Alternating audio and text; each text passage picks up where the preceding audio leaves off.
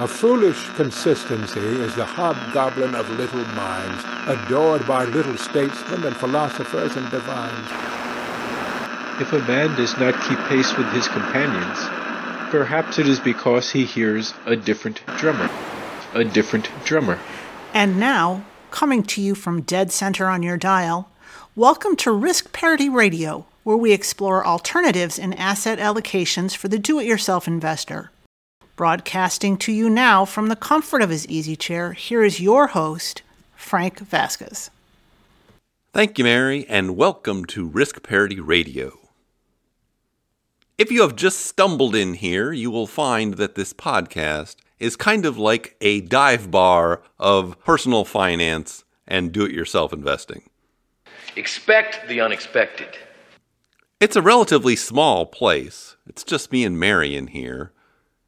And we only have a few mismatched bar stools and some easy chairs. We have no sponsors, we have no guests, and we have no expansion plans. I don't think I'd like another job. What we do have is a little free library of updated and unconflicted information for do-it-yourself investors. Now, who's up for a trip to the library tomorrow? So please enjoy our mostly cold beer served in cans and our coffee served in old chipped and cracked mugs, along with what our little free library has to offer.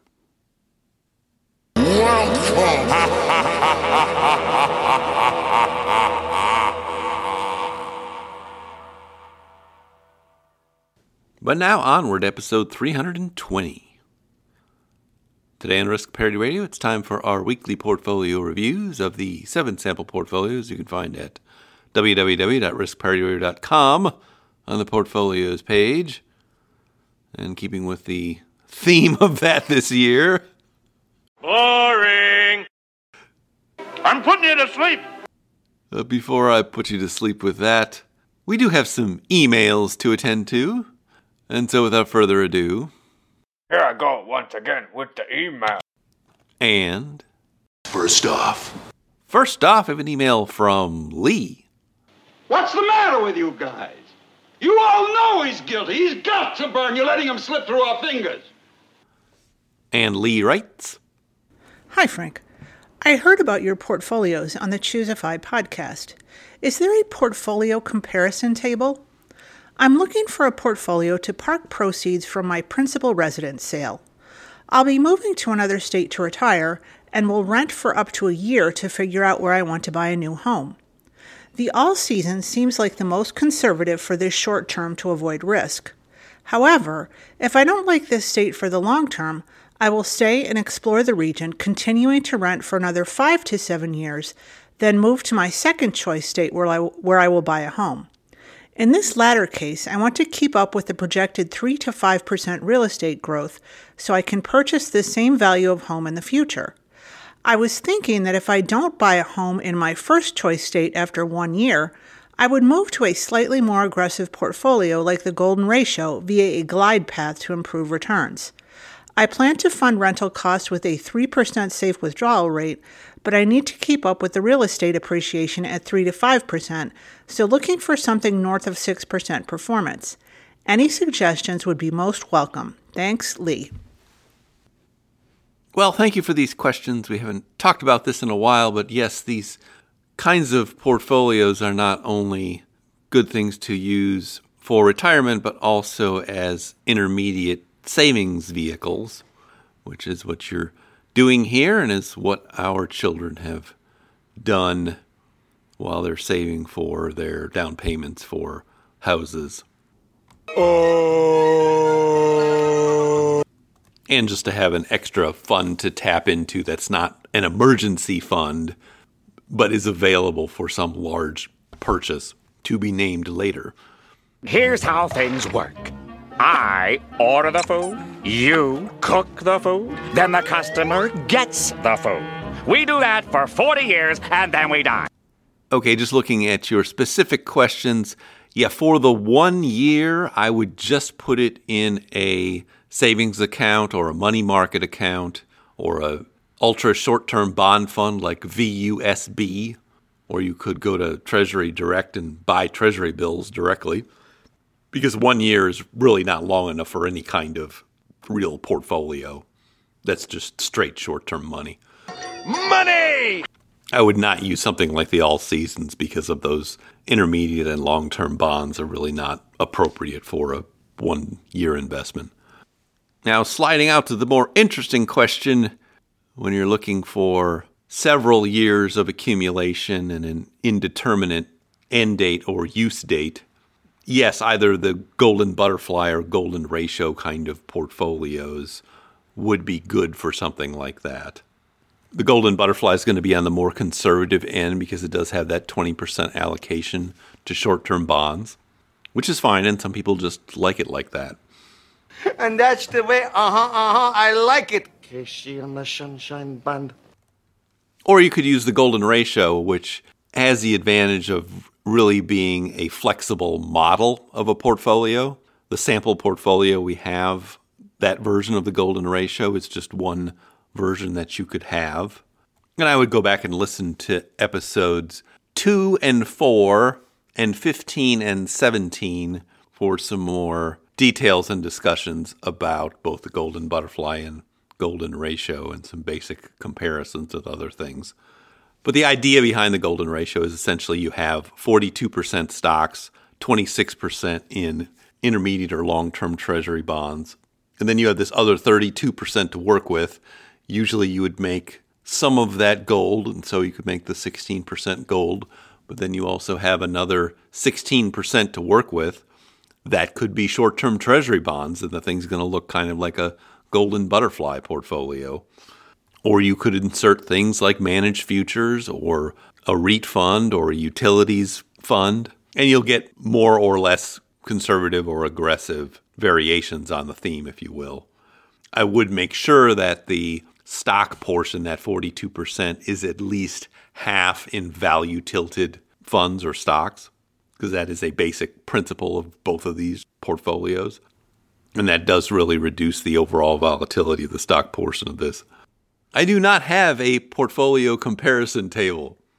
I don't think I'd like another job. And the main reason I don't, besides being lazy, it's not that I'm lazy. It's that I just don't care. Is that I don't think I need to reinvent the wheel, because you can do this very easily over at Portfolio Visualizer in the backtester, particularly if you use the asset class version of that, you'll get lots of data. And you can line up 2 or 3 variations of these portfolios and compare them over various time frames, and then take them over to the Monte Carlo simulator if you'd like to do that too. I also really like to use the portfolio comparison risk-reward tool over at Portfolio Charts, and that puts your designated portfolio on this graph with about 20 other or 19 other commonly used portfolios, including total stock market portfolio, golden butterfly, 3-fund portfolios, Swedrow portfolios, Merriman portfolios, and all sorts of other things. But that also gives you a good idea of the risk-reward characteristics, and you can change what you're measuring there as well in terms of both the expected returns, since I see you had a expected return requirement, and the other parameters. So I think that that would be a really good place for you to do some of this analysis fairly quickly on an asset class kind of basis. And I'll link to that also in the show notes. And I'll also just tell you the advice I've given our adult children about how to construct kind of the overall framework for their savings and investments. Time is money, boy! First being to maximize their available retirement funds, including what they've got at work and an IRA, and to invest those things for the long term. So it's basically mostly S&P 500 type funds and things like that. Add some small cap value if it's available to you. I'm telling you, fellas, you're going to want that cowbell. Of course, a couple of them have been developing gambling problems with leveraged funds, but I've told them to keep that to a bare minimum. What do you think of a person who only does the bare minimum? Then for essentially their working money, they have an emergency fund. It's kept in savings or checking at a bank, or you could put it in a money market if you want it there too. Yes! But then any extra money they have flows over into one of these golden ratio style portfolios, which is then available for saving for the next down payment for something, or if they needed to make a big purchase like a car. Oh, I get it. Let me try. Although our kids are pretty cheap like me, so their cars don't cost much more than an emergency fund. Squidward, still riding to work on a machine, I see. Don't say anything, Squidward. Remember your karma. What?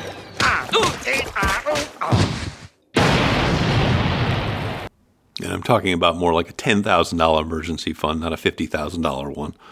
So if that sounds good to you, you could pursue something like that, and I think it would put you well on your way to getting your down payment saved for this house whenever you may be purchasing it. I would recommend you consider house hacking if you are single, because that will also make your real estate go faster.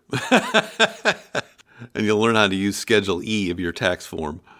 Yeah, baby, yeah! But good luck with all of this. Hopefully it helps.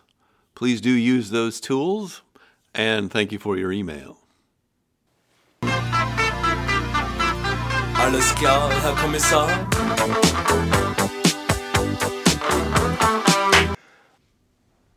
Second off, we have an email from Phil.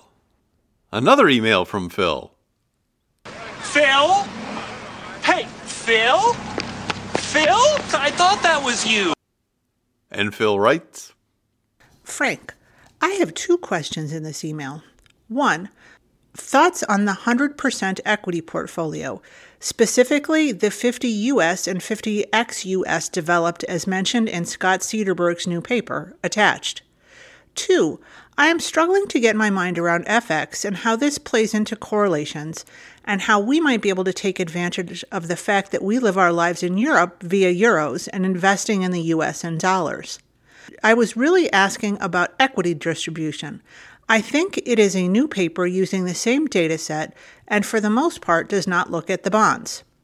The reason I ask is we have retired in Portugal from Fairfax County, Virginia, Reston to be specific, and am exploring the value of currency fluctuations as this is an impact on our withdrawals as they mostly need to be converted to euros. I have noticed that UUP is negatively correlated to SPY. The euro is 0.44 to SPY, see below. FXY is minus 0.1 to SPY, and UUP is minus 0.49 to SPY. I look at these questions as related as some of the correlations between the U.S. equities and international equities is based on currency valuations. With these in mind, I guess there is a 3-question observation. Can we use the value of the dollar, the underlying currency/reserves currency, as an asset to diversify our portfolio to improve our returns and reduce the risk? The observation is something that I have always held as a given. We are investing dollars. With that out of my blind spot, I wonder how I can use that information to improve asset allocation in my portfolio. Thanks again for your productive use of your retirement and modeling hobby and life balance in retirement. The podcast makes me think of the open source movement in software development. Kind regards, Phil. Watch out for that first step. It's a doozy. The infernal Scott Cederberg paper. Again. Seems like we can't get away from this. Bing again. As I mentioned in the last episode, there's a great critique of this at Early Retirement Now that I think everybody should check out. My own critique of this study still stands that if you look at the data they were using and the kind of portfolios they were constructing, I don't think anybody would really be using the kind of bond portfolio or bond portion of a portfolio that is being modeled there, because it requires the holder to hold essentially speculative bonds in unstable currencies, as opposed to only using stable bonds in reserve currencies. That's not an improvement. Hence, we have now christened it the Pickelhaube portfolio, after those 19th century Prussian helmets with the spikes on them that they carried up into World War I.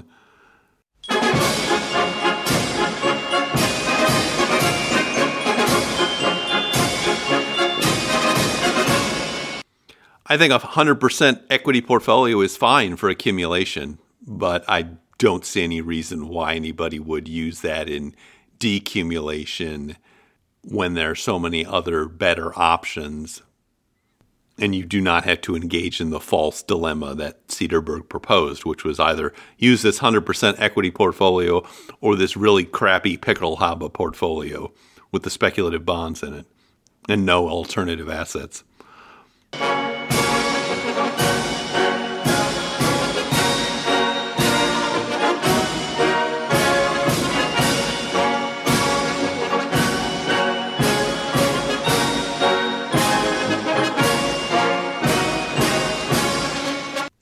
He also did not distinguish between Fama French factors or sectors or anything else that is currently available and that we should be modeling and that has been modeled by other people, including Fama and French. So anyway, I would use a 100% equity portfolio in accumulation. I would not use a 100% equity portfolio in decumulation because we have better options. That's the fact, Jack! That's the fact, Jack! And nothing in his paper disproves the fact that we have better options that he did not model. It really is an example of the logical fallacy of the false dilemma. But that's also used a lot in just the marketing of financial products generally. A, B, C. A always B, B, C closing. Always be closing. Always be closing. That's why people who sell annuities will start a stock market comparison from 1999 just before a big crash. Because only one thing counts in this life. Get them to sign on the line which is dotted. So to me, it is one of the two most common fallacies I see in this area. The other one's called the possibility effect, where somebody takes a narrative about something that could happen and turns that into a high probability that it will happen without doing any analysis of whether it's likely to happen and considering what the base rate of that occurrence would be or should be. But now I'm going off on a tangent. Shut it up, you. Shut it up, me. All right, moving on to your next question about currency risks and what you might do about it and UUP. Yeah, I have looked at UUP before as an investment and have held it at various times over the past decade. I did not find it that interesting. It takes up too much space in a portfolio. Just so everybody knows what it is, it's a fund that invests essentially in the US dollar against a basket of foreign currencies. I think what you're actually looking for is something we've talked about from time to time and was introduced to us by our friend Alexei. So that's what you call me, you know? That or his dudeness or Duder or, Bruce Dickinson. If you're not into the whole brevity thing. And that fund is called EUO, and it goes short the euro against the dollar specifically, which seems to be more of what you are interested in. It does have more kind of bang for the buck than UUP, so you don't have to hold as much of it to have the same effect. That is the straight stuff, oh Funkmaster. And as you can imagine, it is highly positively correlated with UUP, something like 0.96, and negatively correlated with the U.S. stock market and most other things. We do hold a little bit of that in one of our accounts. It's basically like being long volatility, but it's more of an experiment. I'm still not sure how much of it is ideal to hold in any particular situation. Hearts and kidneys are tinker toys. Anyway, I think we talked about this back in episode 222 from December of 2022. So you might want to go check that out and some of the other episodes where we've talked about dude portfolios. The dude abides. And finally, your last comment. The podcast makes me think of the open source movement in software development. Well, I take that as a high compliment. Top drawer. Really top drawer. because you do know that our business model here is actually that business model. I got this inkling. I got this idea for a business model. I just want to run it past you. Here's how it would work. You get a bunch of people around the world who are doing highly skilled work, but they're willing to do it for free and volunteer their time, 20, sometimes 30 hours a week. Oh, but I'm not done. And then what they create, they give it away rather than sell it. It's going to be huge. I mean, she truly would have thought I was insane. And one thing that does kind of bother me about modern life in the 21st century is that there seems to be this impetus or almost societal demand that every hobby needs to be monetized, as if that will make it better or more fun. I think this applies doubly to personal finance, where it seems like anybody that wants to talk about it, the first thing they're thinking of, well, how can I make money off of this discussion?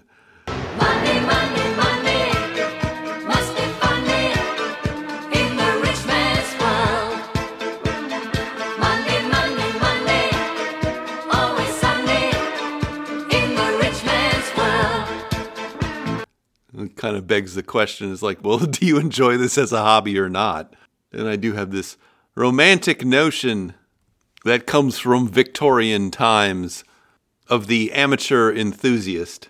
Because at that time, being an amateur was felt to be superior to being a professional at something, because it meant you were unconflicted and were interested in the topic, for the topic itself and the development of the topic itself, which often was related to science at the time. This is why Arthur Conan Doyle styled Sherlock Holmes as a, quote, amateur detective, unquote, because it represented a purity of thought and interest. Let's face it, you can't talk them out of anything. And if I have any goal here besides just having fun, it would be to recreate that kind of intellectual ideal. It could work!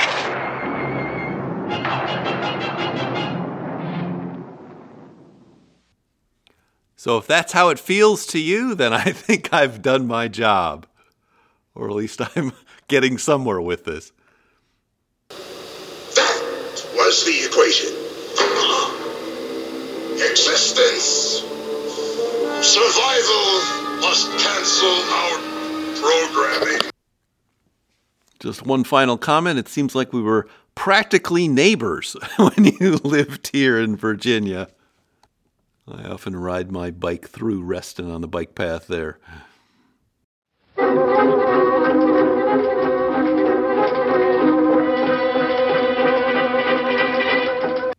But I guess I've scared you away to Portugal now, which is probably a much nicer place on a day-to-day basis than Northern Virginia, even if it's not as ridiculously convenient as living in this part of the world. But thank you for your comments, and thank you for your email. The big question on everybody's lips. Yeah, their chap lips. On their chap lips, right. Lips. Do you think Phil's gonna come out and see a shadow? Punxsutawney Phil. That's right, woodchuck chuckers. It's Groundhog Day! Get up and check that hog out there! Yeah! Come here, Groundhog! Last off, we have an email from Carl. Carl, there is a dead human in our house. Oh, hey. How did he get here? Carl, what did you do? Me? I didn't do this. Explain what happened, Carl. And Carl writes, Hi, Frank. As millions of people in the U.S. today, I'm an immigrant, a legal one working under a visa. Actually, I just got my green card. I'm investing heavily in the U.S. in my 401k and also via a brokerage account. I definitely intend to leave the U.S. when I retire, due mostly to the cost of health care. In your opinion, what should I consider when planning for that big change in the future? Should I pursue citizenship so I don't incur the exit tax later on when I leave? Should I not pursue citizenship and move my money to Europe before I move back, or keep in the United States? What moves would you make if you were to leave the United States when you retired? Well, maybe not tax leaving, because you'd have to relinquish your citizenship if you wanted to get rid of Uncle Sam's bite. Thoughts? Carl, that kills people. Wow, I didn't know that. Well, Carl, I have to say, I really do not know the answer to any of these questions. Man's got to know his limitations. And so anything I would be saying about this would be a best guess at best. My gut says that if you are not planning on remaining in the U.S. permanently and you have a legal means of being here to do what you want to do, it probably does not make sense for you to go through all of the work that you'd have to do to get citizenship here. My father did it back in 1953. He was a subject of Her Majesty the Queen at the time, having arrived here from the outpost colony known as British Honduras at the time and is known as Belize today.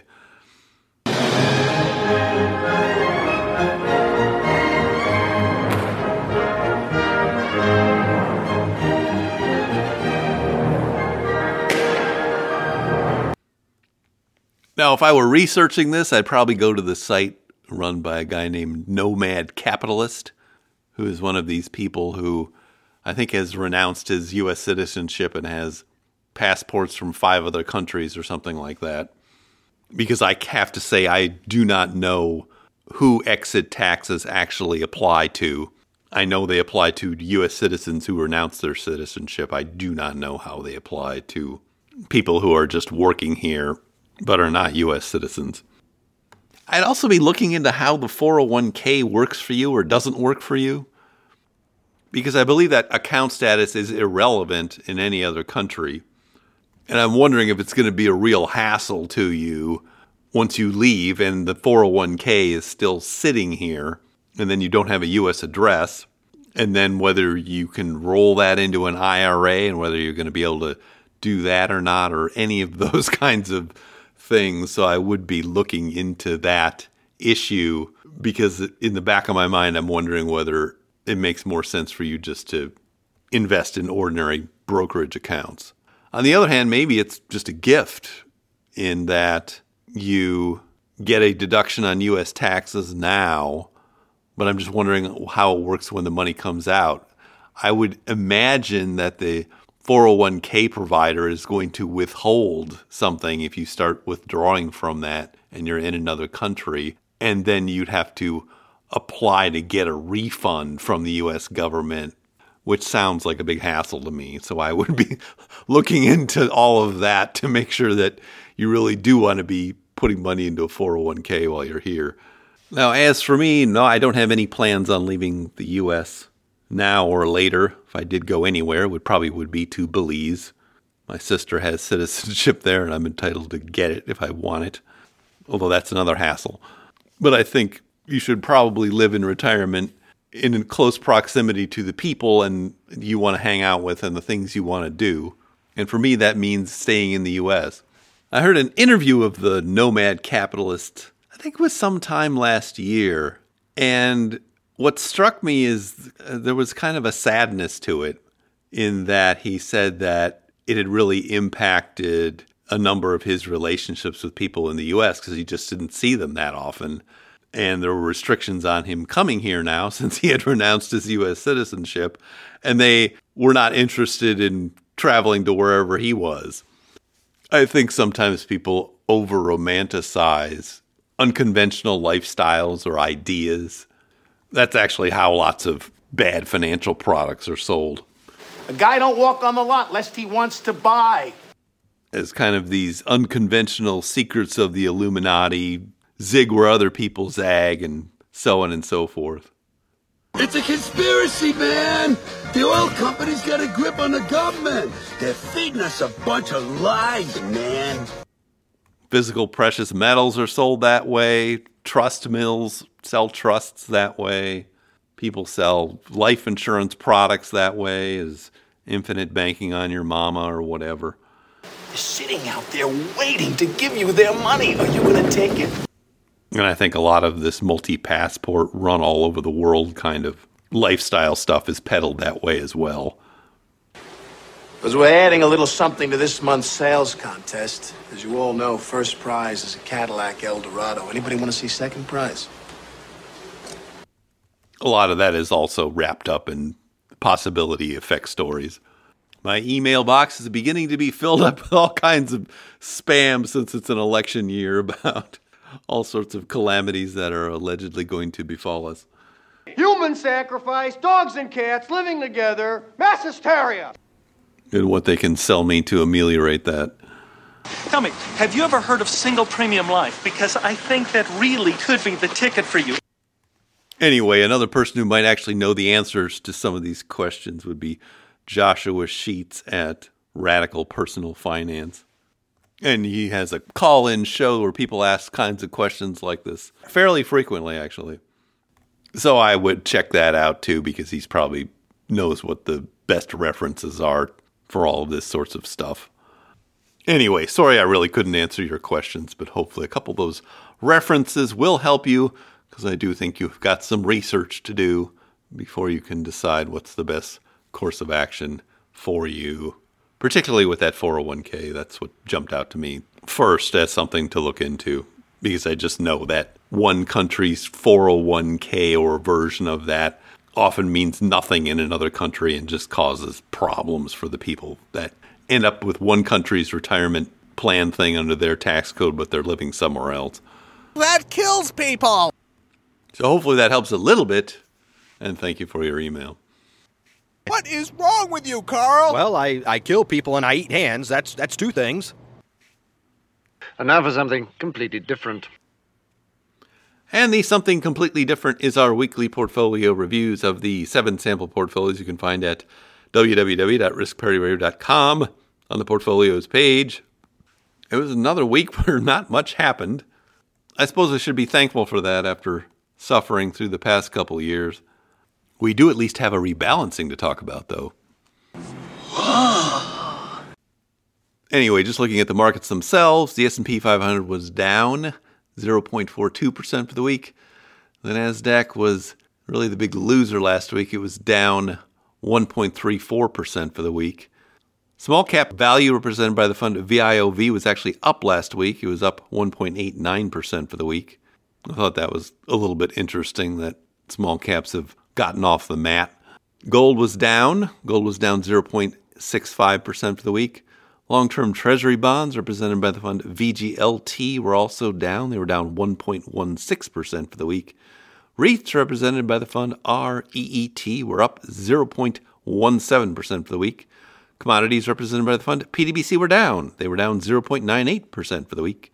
Preferred shares represented by the fund PFF were down 0.59% for the week. And managed futures represented by the fund DBMF were up. They were up 0.22% for the week. Moving to these portfolios, first one's this reference portfolio, the All Seasons. This one is 30% in stocks in a total stock market fund, 55% in intermediate and long-term treasury bonds, and the remaining 15% in gold and commodities. It was down 0.69% for the week. It is down 1% year to date and up 0.51% since inception in July 2020. Moving to our next ones, kind of bread and butter portfolios. First one's this Golden Butterfly. This one's 40% in stocks, divided into a small cap value fund and a total market fund. 40% in bonds, treasury bonds, divided into long and short, and 20% in gold, GLDM. It was down all of 0.05% for the week, so it barely moved, about $5. It is down 1.13% year to date and up 19.13% since inception in July 2020. Next one is the golden ratio, which we talked about some today. This one's 42% in stocks in this version in 3 funds, 26% in long-term treasury bonds, 16% in gold, 10% in a REIT fund, and 6% in a money market. It was down 0.30% for the week. It's down 0.99% year to date, but up 15.88% since inception in July 2020. Next one's the Risk Parity Ultimate, where we just put a little bit of everything for demonstrative purposes. I don't think anybody would really want to hold all of these things. But it does have a little Bitcoin in it, which is helping it these days. And it was actually up last week. It was up 0.07% for the week. It's up 0.12% year to date, and up 6.81% since inception in July 2020. And if you want to see all the funds, you can check them out on the website. And now we're moving to these experimental portfolios involving leveraged funds. Don't try this at home, even though I know you do. Well, you have a gambling problem. First one's the accelerated permanent portfolio. This one is 27.5% in a levered bond fund, TMF, 25% in UPRO, a levered stock fund, 25% in PFF, a preferred shares fund, and 22.5% in gold, GLDM. It was down 1.73% for the week.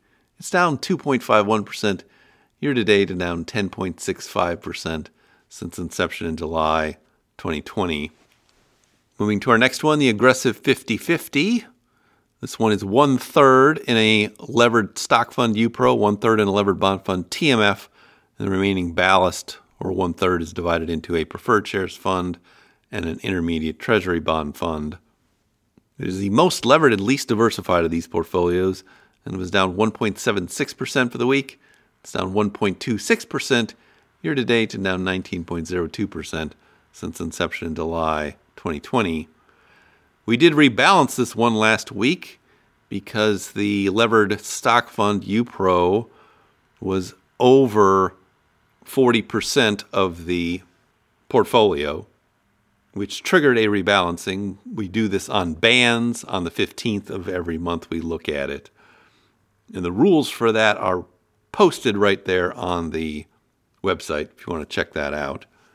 But anyway, the contents of that rebalancing involved selling $531 of that levered stock fund UPRO, and then we bought $24 worth of preferred shares, $379 worth of levered bonds, and $84 worth of intermediate treasury bonds. And that took care of our rebalancing, which we did on Friday, which we will duly record on the website on the portfolios page. Now moving to this last one, the levered golden ratio. This one is 35% in a levered composite fund, NTSX, that's stocks and treasury bonds, 25% in gold, GLDM, 15% in a REIT, O, 10% each in a levered bond fund, TMF, and a levered small cap fund, TNA, and finally 5% in a managed futures fund, KMLM. It was down 0.45% for the week. It's down 2.72% year to date and down 15.81% since inception in July 2021. It's a year younger than the other ones. So all in all, we saw virtually nothing last week, which isn't always so bad. Yeah, well, sometimes nothing can be a real cool hand. But that concludes our portfolio review. And now I see our signal is beginning to fade. If you have comments or questions for me, please send them to frank@riskparityradio.com. That email is frank@riskparityradio.com.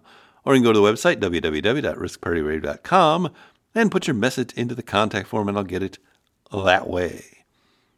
If you haven't had a chance to do it, please go to your favorite podcast provider and subscribe, give me some stars, a review, a follow. That would be great. Okay. Thank you once again for tuning in. This is Frank Vasquez with Risk Parity Radio, signing off. Carl, that kills people. Wow! I didn't know that. How could you not know that? Yeah, I'm in the wrong here. I suck. What happened to his hands? What's that? His hands. Why are they missing? Well, I kind of cooked them up and ate them.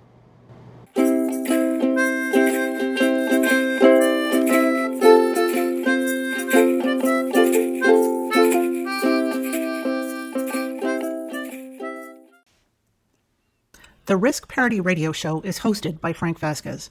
The content provided is for entertainment and informational purposes only and does not constitute financial, investment, tax, or legal advice. Please consult with your own advisors before taking any actions based on any information you have heard here, making sure to take into account your own personal circumstances.